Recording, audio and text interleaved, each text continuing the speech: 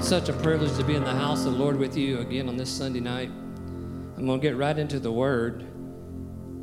Tonight I've got probably going to be more of a teaching. We were talking about the importance of discipleship this morning, and I believe this is related to discipleship, that God's placed something on my heart that I want to take the time to share with you, each and every single one of you.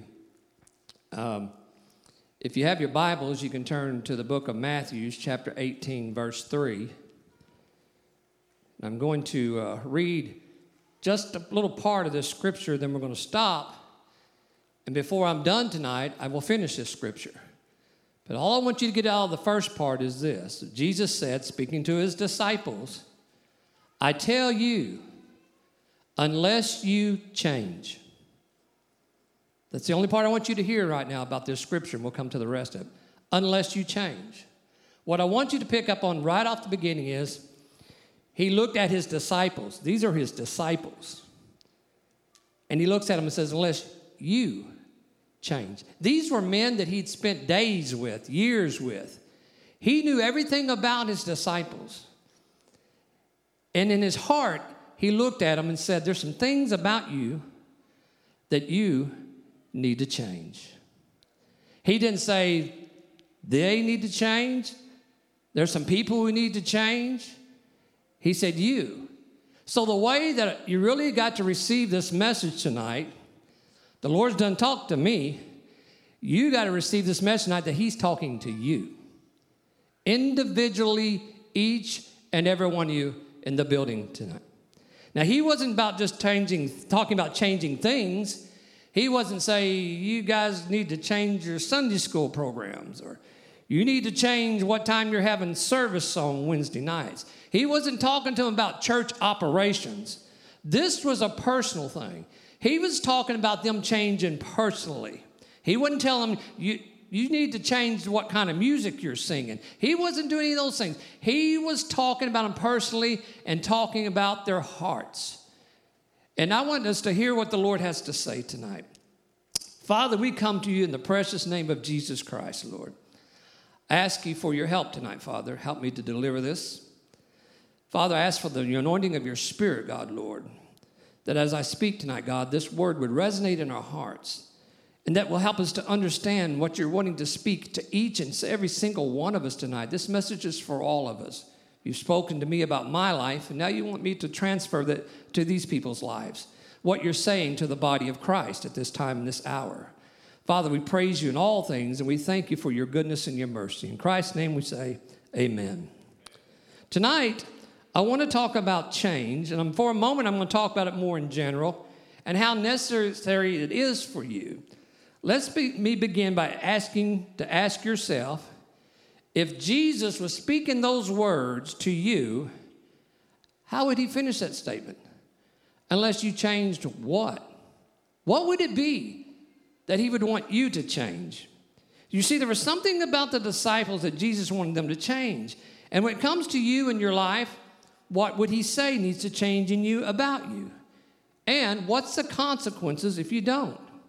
He told the disciples unless they changed, they wouldn't even enter into the kingdom of heaven. This was serious stuff. What am I going to miss out on if I don't change? What is going to be affected if I don't change? Consider these things with me for a moment tonight. Is it possible that you are stuck right now, today, in a mindset or a heart condition, and your only hope for a better life or a better relationship with God is for you to change? Is it possible, while everything around you is consistently changing, perhaps maybe you are refusing to change? And while you're believing if you just had a different job or different relationship or even a different church, things would be better for you. Is it possible while you're considering those things as your answers, that what God really wants for you, and the real answer for you is for you to change, not your surroundings, but you. There was a story of a group of construction workers, and they said they would gather every day on the job site and they'd eat lunch together. One man every day would open his lunchbox and he would complain about his food. Peanut butter and jelly again. Why don't I ever get anything else? And after weeks of him complaining every day about the same thing, one worker got fed up with hearing him complain every day. He says, hey, if you don't like it, why don't you tell your wife? And the man replied, what do you mean tell my wife? I fix my own lunch.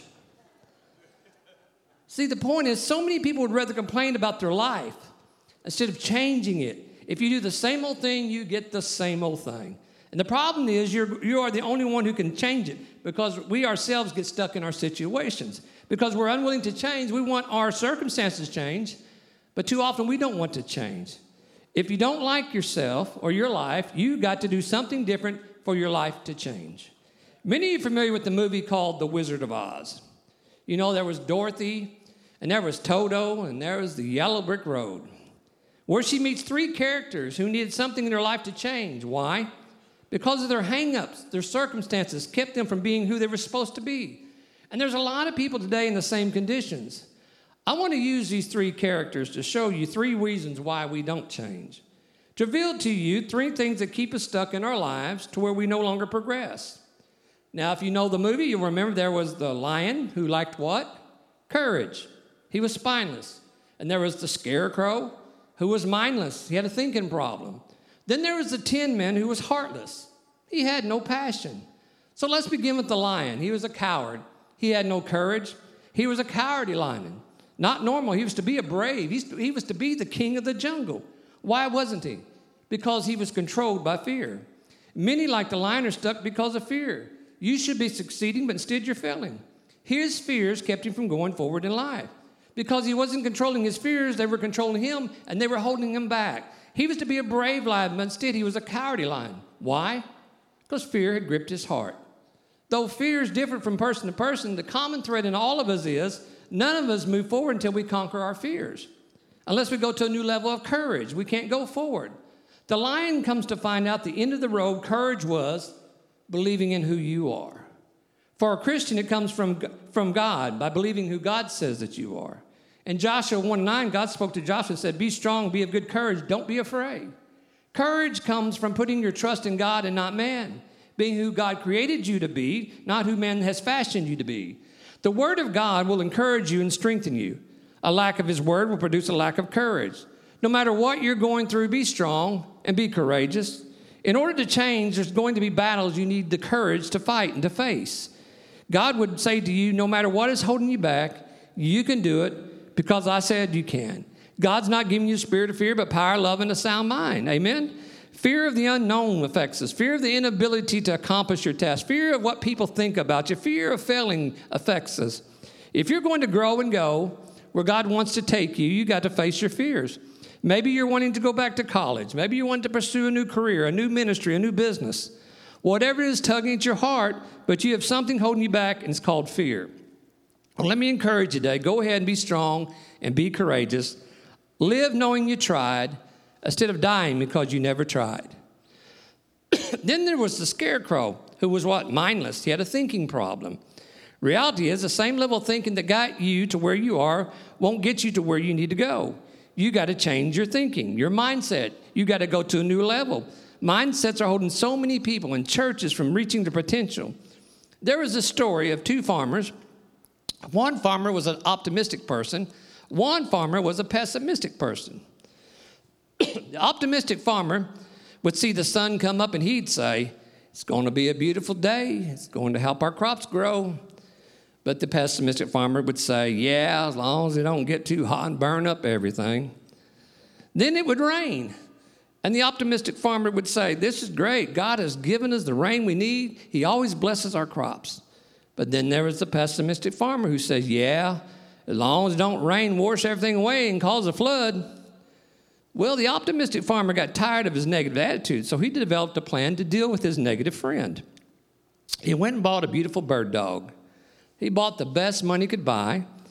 It was claimed to be one of the smartest dogs on the planet as well. So he takes it and he has it specially trained. Then he invites his pessimistic friend to go duck hunting. When they get out in the boat, the ducks fly over, they shoot several, and they fall into the water. The optimistic farmer snaps his fingers. The dog jumps out of the boat. He runs on top of the water and grabs the ducks and brings them back to the boat.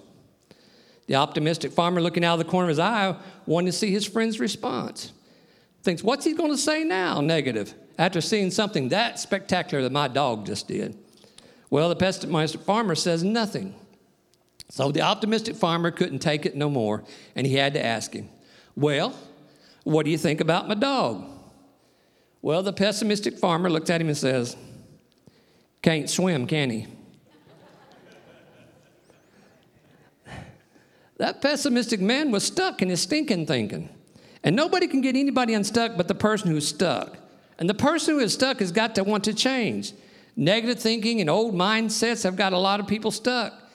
God can transform your mind if you're willing to let him. Now let's look at the Tin Man. Heartless. Lost his passion. You lose your passion and you won't go progress any further. It's when your passion for God has been replaced with stiffness, from lukewarmness and complacency. When you no longer possess the passion you had for your ministry or your job or your marriage or your relationship with God, you're no longer at that point free. You're bound. Nothing's going to change for you until you renew your passion, till you get back to what you used to do with all your heart into God. Because where you're at now, your heart's not in it anymore. Instead of passion and zeal, it's drudgery. It's not pleasure for you anymore. When you lose your passion, conforming takes the place of creativity. Rather than you bring something positive to a negative atmosphere, you just adapt to the negativity. Rather than you do something to help change the problem, you just sit and complain about it. You become a part of the problem instead of a part of the solution. If that's you, you need a heart change. Your home could use a change, but your heart's not in it. Your marriage needs a change, but your passion for him or her is gone. Your children need a change, but your heart for parenting has diminished. Your ministry could use a change. For some, you're still in it, but you have no passion for it. You've been doing it for 10 years, but 5 years ago, you lost your heart for doing it. You're just going through the motions now. It's a heart problem. Unless you get your passion back, you're stuck. We got ministers all over the country that are going through the motions, and I pray that I never lose my passion. I know as long as I'm willing to change, I won't. But the day I say that's far enough and settle, it will die. I've got to do all I can do to keep it alive, and it won't go any farther unless I conform at every certain level. I got to keep going and growing, and that's going to require, guess what? Change in me at every level. When I committed to this life, I did it with passion, and so did you. But the years and the circumstances have a way of taking out your passion. And know this, don't be deceived. It's not about age. It's not just because you got older. Folks, we got young people and old people alike who have passion for God. It's about continually stirring up what's inside of you. It's about renewing your love for God daily. None of you want to be married to someone who's stoic or non-affectionate, to someone who has no interest or no passion for you. And God feels the same way in your relationship with him. Matter of fact, here is what he said about it. I'd rather you be hot or cold, but you're lukewarm. He's tired of people trying to serve him out of obligation and not passion for him. That's not a relationship. Don't allow these things to keep you from changing, church. They're necessary. So how do I overcome? How do I change? There's something you have to do yourself. Change happens every day in your life.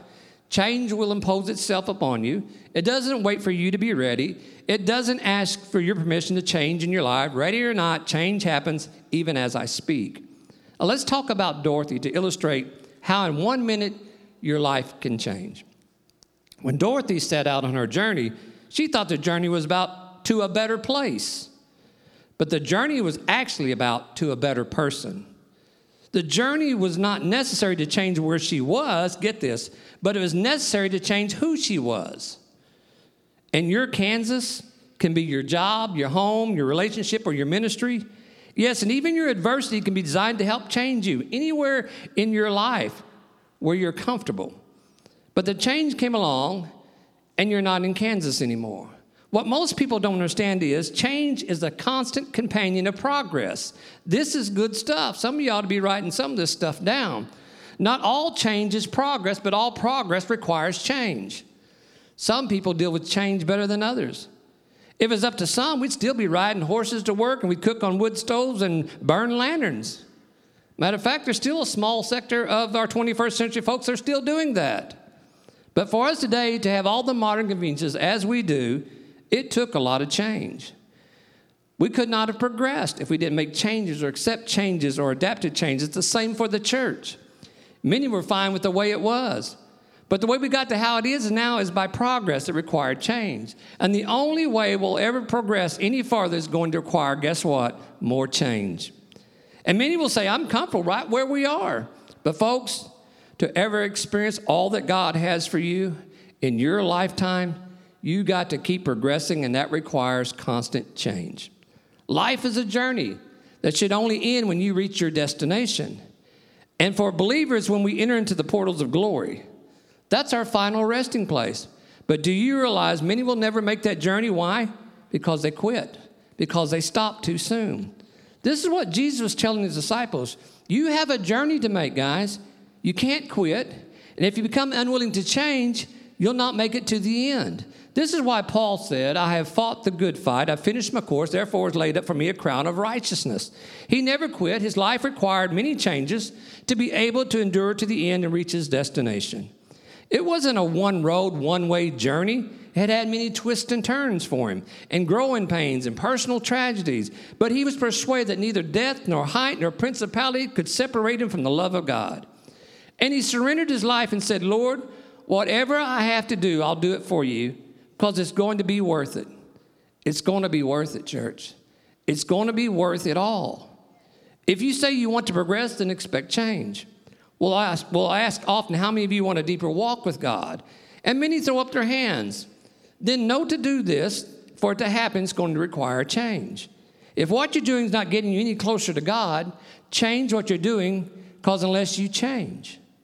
If what you're doing is not drawing your spouse any closer to you, change what you're doing, because unless you change. And Jesus was telling them, unless you change, there will be consequences. You keep doing the same old, you get the same old thing. We all know, we've heard this many times, the definition of insanity is doing the same old thing, expecting something different to happen. If we want to win the struggle of personal growth, we have to be willing to accept change. Things change all the time. But when you don't accept it, you become stuck. Today, I want to try to help you see the importance for you to change. In the world we all live in, everything around us is constantly changing and at a faster pace every day. So why do we think we aren't to change in our spiritual life or even how we have church? I feel the church has waited too long to change. And what has happened, instead of the church changing the world is changing the church. The world moved on and progressed while the church sat stalemate and not willing to change. We should be the thermostat, not the thermometer. Because the thermometer just reflects its surroundings, but the thermostat controls its surroundings. And it's time for the church to become influential in the changes to come for our society. Now, I want to talk about a few things in your season of change, how you can thrive. Not barely just hanging on, but how to thrive in a season of change. And number one is, don't get stuck in a time or season of your life. Times are changing, so change with the times. What was is not. What is yesterday's excellence is today's mediocrity. Yesterday's peacock is today's feather duster. Know what I mean? See, God's into new things. If you want to experience God in the present, you can't linger in the past. If you're one of those persons who, when people try to dialogue with you, in fact, you may not even notice that you do this. If when people try to talk to you and you continually bring up the past, your response is always, I remember 20 years ago, always giving a date. Well, back in 1963, then you're one of the people this word is for. You could be stuck in a time and season of your life. And God wants to say to you, that was then, this is now. Isaiah 43:18, God said, behold, I do a new thing, and now it shall spring forth. God ought to be doing something new in your life. Now, worth talking about now. If he isn't, it's because you're not allowing him to do something in your life. If all you're ever talking about is the past and nothing's happening in your present, you're living off yesterday's manna experiences. And somewhere along the way, you placed your life in neutral. And you've quit progressing, therefore missing out on what all God has for you. Let me tell you what Paul said about neutral. He says there is no neutral. He says you're either going forward or you're going backwards. Are you living off the memories of an experience, of an event, or an era of time that you constantly talk about, and you're still talking about in 1970, when you should be talking about how you got blessed last Sunday night? And if you didn't get blessed last Sunday night, Why not? It'd probably be safe to say you didn't get involved. And God is wanting to do something new in your life right now. He don't want you going around talking about him like he's simply a God of the past. And the reason you don't have any experiences to talk about today is because you're stuck in a time or a season. You may remember when the church was just 25 people. But he wants you to experience what it's like with 700 people in here. He's got new things he wants to do in our very midst. He says, I'm not moving like I used to when there was only 7. He says, because there's more of you. And the more diverse you are, the more diverse I can be. He says, quit describing me like I was powerful, like I used to move, saying, I remember when God used to come down. And God is saying, I'll have you know I'm a God who never sleeps, nor do I slumber. I'll have you know the only thing that's changed is how you receive me. And if you'll make me first again in your life, you'll get a touch of something you've never experienced before. Hallelujah. Make sure you don't get stuck in a time or season of your life. We sit around and tell our children about past experiences that we had with God 20 years ago, but have nothing to say about experiences we're having today. Why? Maybe because we're not having them. And it sounds to them, by the way you describe it, so far back in the past that it must be too late for them to experience what you did. Why? Because you're describing your experience in God like they were of the past, like something that's over with. You know, like when you're telling them about 25 cents a gallon gas. It used to be, but not no more. That was years ago. They can't get gas for that now. So they feel they've missed out. It was the past. It's over. They missed that. It's the same when you say, I remember when God used to, and you have no current experiences to tell them about. What else can they think? But they missed out on it. Why? Because you always talk about in the past tense. And you have to talk in the past tense because you're having no present experiences. You know what they need to hear? They need to hear mom and dad say, last night while I was praying, son, the Spirit of God fell on me and the glory of the Lord filled my bedroom. Or I was sick and they laid hands on me at the church this morning and I've never felt better in my life. Not just I can remember 20 years ago going to a camp meeting. Or you're getting this, don't get stuck. And the only way to keep from it is be willing to change. And then realize change is supposed to happen. The reason I'm bringing this out is when change happens, most people assume something is wrong. Ever heard this? Well, what was wrong with how we used to do it? What was wrong with the one we had? Change is not always an indicator something is wrong. In fact, it's more so the opposite. It more often allows you an opportunity for something new or better to happen in your life. If there is no change, that's when you need to get concerned. We're selfish in change too often. If it benefits us, we accept it better. But if your changing is necessary to benefiting others, you're more reluctant. If there is no change, you're not progressing, you're not improving. You're still doing the same old, getting the same old. That's not good. It's not how it's supposed to be. We are a work in progress. We're supposed to be moving forward. As I said earlier, according to Paul, if you're not going forward, you're going backwards. You're losing ground. He told them, some of you should be teaching by now. But they weren't willing to make the necessary changes in their life so they could change and grow. How many of you ever went to a hospital to visit a loved one who's severely sick or severely injured? What's the first thing usually you ask about them? Has there been any change? What's the first thing you look for? Is there any change, improvement, or progress in their life? Why? Because you know for the current condition to improve, there's got to be a change. There's got to be a change for them to get better, a change for them to go forward. But what if the doctor was doing for them what he was doing for them wasn't working? It was keeping them from improving. Wouldn't you want him to try to do something different? Why? Because what he was doing isn't working. It's producing no result. And if he doesn't, what's the consequences? Death. Life ends. What if he tries something different and they still die? At least they died trying. Instead of dying for not trying. Come on, somebody. That's why you feel so dead. You aren't trying nothing. If you're not moving, you're going to become like water. It remains still too long, stagnant. And what does stagnant water produce in our lives? Pestilence. In other words, you're going to get stagnant, spiritually speaking, and it's going to produce pestilence in your life, where every little thing is going to start bothering you. Services are too long. So-and-so didn't shake my hand. I don't like those kind of songs. It's too cold in here. It's too hot in here. Why are they always changing stuff? Now, let me ask you a question. How many notice the leaves of the trees change colors throughout the year? That they change in the fall from green to bright colors to red to yellow to orange? Have you also noticed it doesn't cause a major panic when they do? People aren't getting beside themselves when they do. They're not calling up their neighbors, oh my goodness, get what's taking place in my backyard. How about your trees? Are they okay? Anyone ever got a call like that from someone? Or they call and say, as I was driving on the way home today, you won't believe what we saw. I bet there was at least 50 trees turning orange and yellow. They're not even green anymore. Does anybody get stricken by panic attack when this happens? Why not? The reason they change colors is there's no longer circulation getting to the leaves, and the leaves are literally dying. Hey, don't any of y'all even care? They're dying, folks. They're falling off trees. That's horrible. How can you laugh and joke about something like this happening? Because it's supposed to happen. We know the change is necessary.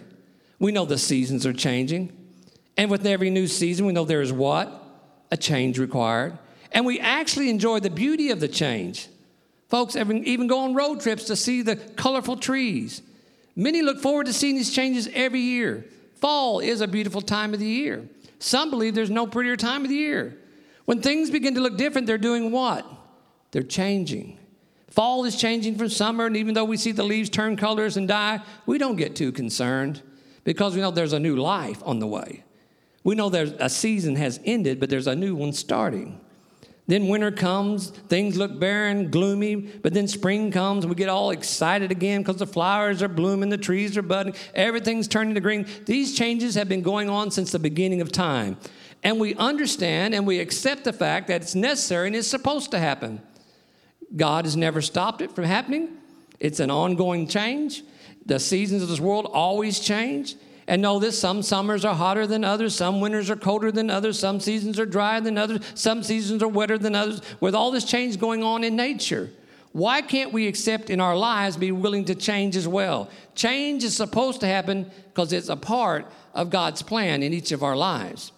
And unless you change, there'll never be a new season in your life. And it'll require dying out to yourself to change. Recognize change as an opportunity for personal growth. I'll tell you a little story quickly of a young boy who was outside one day and he finds a cocoon. He picked it up and noticed something inside it moving. He noticed inside the cocoon, the caterpillar was changing and trying to break out, trying to get free of the cocoon. So the little boy thought he'd help him out. So he ran into the house, grabbed a pair of scissors, and he carefully began to snip on the cocoon, thinking if he did this, he would free the butterfly in all its beauty. But something different happened. When the cocoon was opened prematurely, the butterfly fell into the ground, not flying as he thought it would. You see, what the little boy didn't realize was that the butterfly was in the process of change, that the metamorphosis of going from a caterpillar to being a butterfly was happening, that the butterfly should have been pushing against the cocoon, that it was a necessary thing that was happening, that there was a struggle that had to occur. In the process, the butterfly would push and push towards its future life, a future life that was not yet. He had to go through a process first. Knowing I'm a caterpillar today, but I'm going to be a butterfly one day when I get through this process. I'm stuck right now, but I'm going to fly one day. It was in that process of struggle and the metamorphosis of the transition that the wings of the butterfly would become stronger and stronger and well-developed until at some point, at the right timing, at the right hour, when the process was finished, come on somebody, when the struggle was over, the butterfly would be strong enough to push that cocoon open and fly into an entirely new life. And some of you are going through the same things in this process of life. And the struggles are necessary in the process to make us stronger. Yet too many times we just want to get out of the process just as fast, the struggle just as fast as we can get out of it. Often we want it prematurely. Therefore, too often aborting changes that are necessary for you to progress. You try to do things prematurely and you'll find out like the little boy did, you won't be strong enough to fly into your future. Stay in the struggle. Keep pushing, because beyond the struggle is the new life, is the new place, the new depth that God wants to take you. Don't abort what God is trying to do in your life. Fight the fight, endure the struggle. You and I have our transition periods in our life. We have them in our jobs, we have them in our marriages, in our families, in our ministries. One season will end and we'll enter into another season of transition.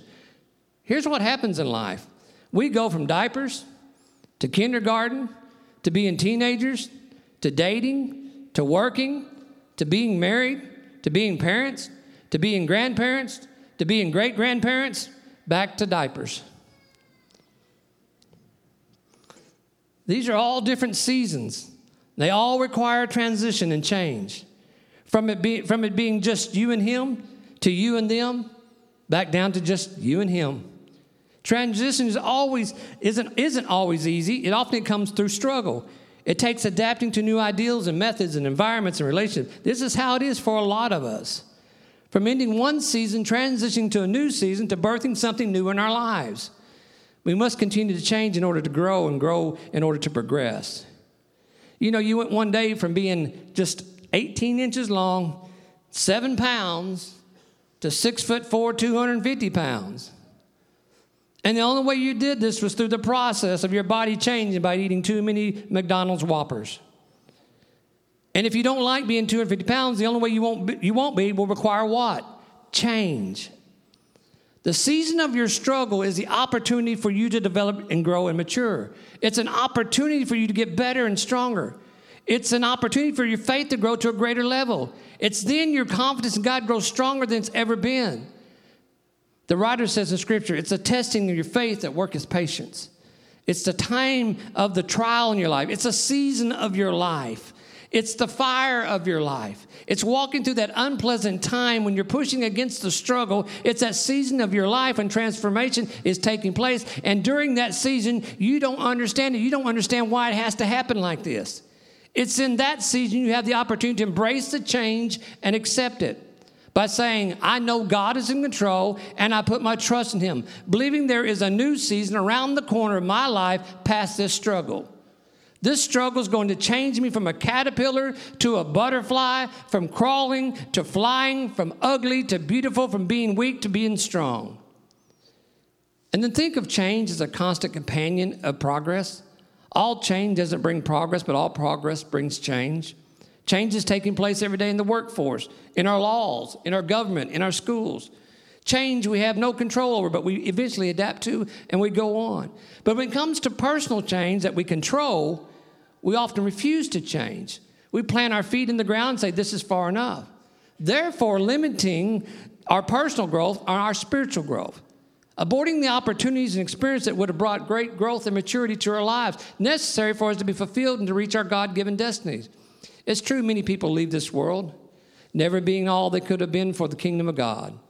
The changes would have required certain things, but in return would have accomplished certain things. There's callings on people's lives, but know this, it's contingent upon if you're willing to do what is required for you to fulfill the call, which I assure you is going to require change in your life. Change, but require nothing of us. Change, but always want an easy transition. We want to be in better health without changing our unhealthy habits. We want a better marriage without changing our communication styles. There was a church advertising, church like it used to be. Unfortunately, a lot of people think that's what God wants. That's not what God wants. God's into new things. Same message, but new methods. Life on this planet, as we know it, will never out-progress the plan of God. Like God has some old, outdated plan for our lives. God isn't trying to keep up the times, folks. He created time. He's not caught off guard by what's going on. He knew the world was going to be progressive. In the Bible, some 200 to 250 times, God used the word new. Many times saying, sing a new song. People do, though. Human nature wants to go back. When God had delivered them out of 400 years of bondage, there was a time they considered wanting to go back. When God was trying to take them to the land of promise. You know what they ended up doing? They didn't go back, yet they didn't reach their promised land either. They sat in one place, stuck, until they literally died off. And the next generation, the new generation, reached the promised land. Do you realize what they missed out on? The same thing many of us are missing out on today. Your land of promise, your destiny. You've just thought about going back, but never have thought much about going forward. The Israelites wandered in their wilderness because they were rebellious and stiff-necked and unwilling to change. The world is a mess, but God is even prepared for that. He said, where sin doth abound, much more will my grace abound. He prepared for no matter how bad sin gets down here, his grace will always succeed it. How come we're so creative in the natural, always trying to come up with new ideals or a better way, but when it comes to the spiritual, we're clueless? There's too many of us that haven't had a new ideal concerning ministry in 10 years. We've got to open up our minds and hearts for what God has for us today. Expect God to do new things, greater things in your life. And then lastly, stay positive about change, because your attitude about change will determine its benefit to your life. The children of Israel were in Egypt, stuck in bondage. They wanted to be free. They prayed to God that he'd do something new in their life. He heard their prayers and he answered, sent Moses to lead them out of bondage into the promised land. Sounded great at first. But you know what the greatest thing God had to deal with during their transition from bondage to the promised land? It was their negative attitude. It was their negative thinking. They murmured and they complained every step of the way. Began to even say, I liked it. I liked it how it used to be. I liked the food like it was. I liked the preaching like it was. I liked the music like it was. I want to go back. And they would cry and they say, I want to go back. And here is God trying to take them to the greatest blessing of their life. These people had done forgot what going back really meant. And so have people today. To think they'd rather go back to a life of bondage is profound, when the promised land was before them, not behind them. Their profound actions tells us something about emotional and sentimental attachments and how powerful they can be. Stay positive in times of change. Don't get negative. Quit saying, I'd like to go back. Solomon, the wise man, said in Ecclesiastes 7:10, do not say, why were the old days better than these? For it's not wise to ask such questions. You can't dwell in the past and progress. We're changing, and we must keep changing, and we must accept change and be willing to change personally. The Wizard of Oz was basically about a girl on a road and a lion and a scarecrow and a tin man who were not who they were supposed to be because they lacked courage, passion, and were bound by mindsets. But because they were willing to go forward and follow the yellow brick road put before them to go through the process, it led them to being a better person. Their journey wasn't about going to a better place. It was about changing them to be a better person. In doing so, their dreams were fulfilled. Dorothy, if you remember the movie, when she woke up, you see how the experiences changed her. Her mindset was changed. She found courage, and her passion was alive again. What did the scarecrow and the lion and the tin men find at the end of their journey? That everything that they ever needed to be, who they were supposed to be, was already within them. They just hadn't discovered it. And it didn't until they went through the process of change. Because they had settled due to the circumstances in their lives, and because they were unwilling to change, they remained in their conditions for many, many, many years. Because of fear, mindsets, and a lack of passion wouldn't allow them to experience everything they were supposed to be. Now, Jesus was talking to his disciples. I told you I'd finish this scripture. And he told them, unless they change and be like little children, you'll never enter the kingdom of heaven. And here is the main point I wanted to make tonight when we're talking about changing things in our life. Because Jesus said, unless you change, not the things around you, not the things around them he wasn't telling them. He knew everything about them. He just got done dealing with them about what they wanted to know. You know what they wanted to know before he told them, said these words to them? Who's going to be the greatest in heaven is what they wanted. And upon them saying that, then came this response and told them unless they change. Jesus was dealing with their character. That's what Jesus is really wanting to deal with, our character. There were things he's seen in his disciples' life that needed to change. And he told them, unless they become like little children. So that tells me he was dealing with their character. You know why? Because how are little children? Not children, little children.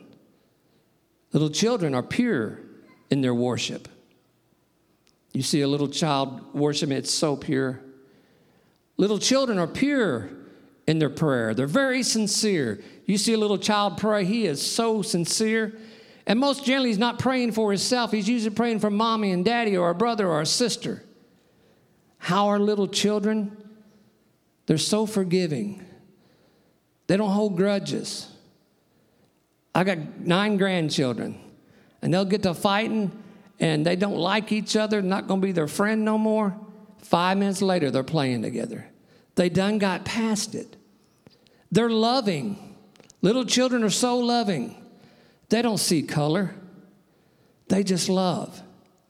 And Jesus was referencing little children to the disciples and said, unless you change, become like these little children. In other words, there's some things in their lives that they needed to change. Unless they come to a place in their life with these things that are on the inside of them, these things we think sometimes are so small, God wants us to deal with these things. Because when we deal with these things, it brings about true change and true transformation in our lives. There was something about their character, something about their behavior, something about their attitudes that wasn't pleasing to God. And he told them unless they changed, there would be consequences, even possibly as severe as they would miss heaven. And sometimes we have these little flaws. We all have flaws. All of us have flaws. But sometimes there's these little flaws, and they become fatal flaws. I read an article one time. They built this bridge out where my sister lives, out around Seattle or Tacoma, Washington. It was a landmark. It was fabulous. This bridge, they flew in from all over the world. Engineers wanted to see how they built this bridge. It was the greatest thing. And they had a big ceremony to open up. Well, that day they were driving the cars across the bridge. A wind came up, a 30-mile-an-hour wind, and the bridge collapsed right before their eyes. What happened to this bridge? This world marvel, what happened to this bridge? Well, after they surveyed it and found out and did analysis, what happened? They found there was a little crack in the bridge that never was dealt with. And then when pressure was applied, it gave. And that's what God was saying to these disciples and saying to us. There's these things in our life, our attitudes, our behaviors, the things that we do that we don't really deal with those things. We're not willing to change. We think it's just okay. But if you're not careful, those little things, it's the little foxes that destroy the vines. It's those little things in our lives. If we don't deal with those little things, they could end up becoming fatal things that could actually destroy your marriage. They could destroy your career. They could destroy your ministry. And these are Jesus' disciples. He knew everything about these men. He spent a lot of time with them. And he looked at them. They just got done. Who's the greatest in the kingdom? Jesus, I got something I got to say to you guys. Unless you change and become like little children, you may never even see the kingdom of heaven. It's that serious. The things that we're not willing to change, the things we're not willing to deal with. If our musicians would come, and would you stand?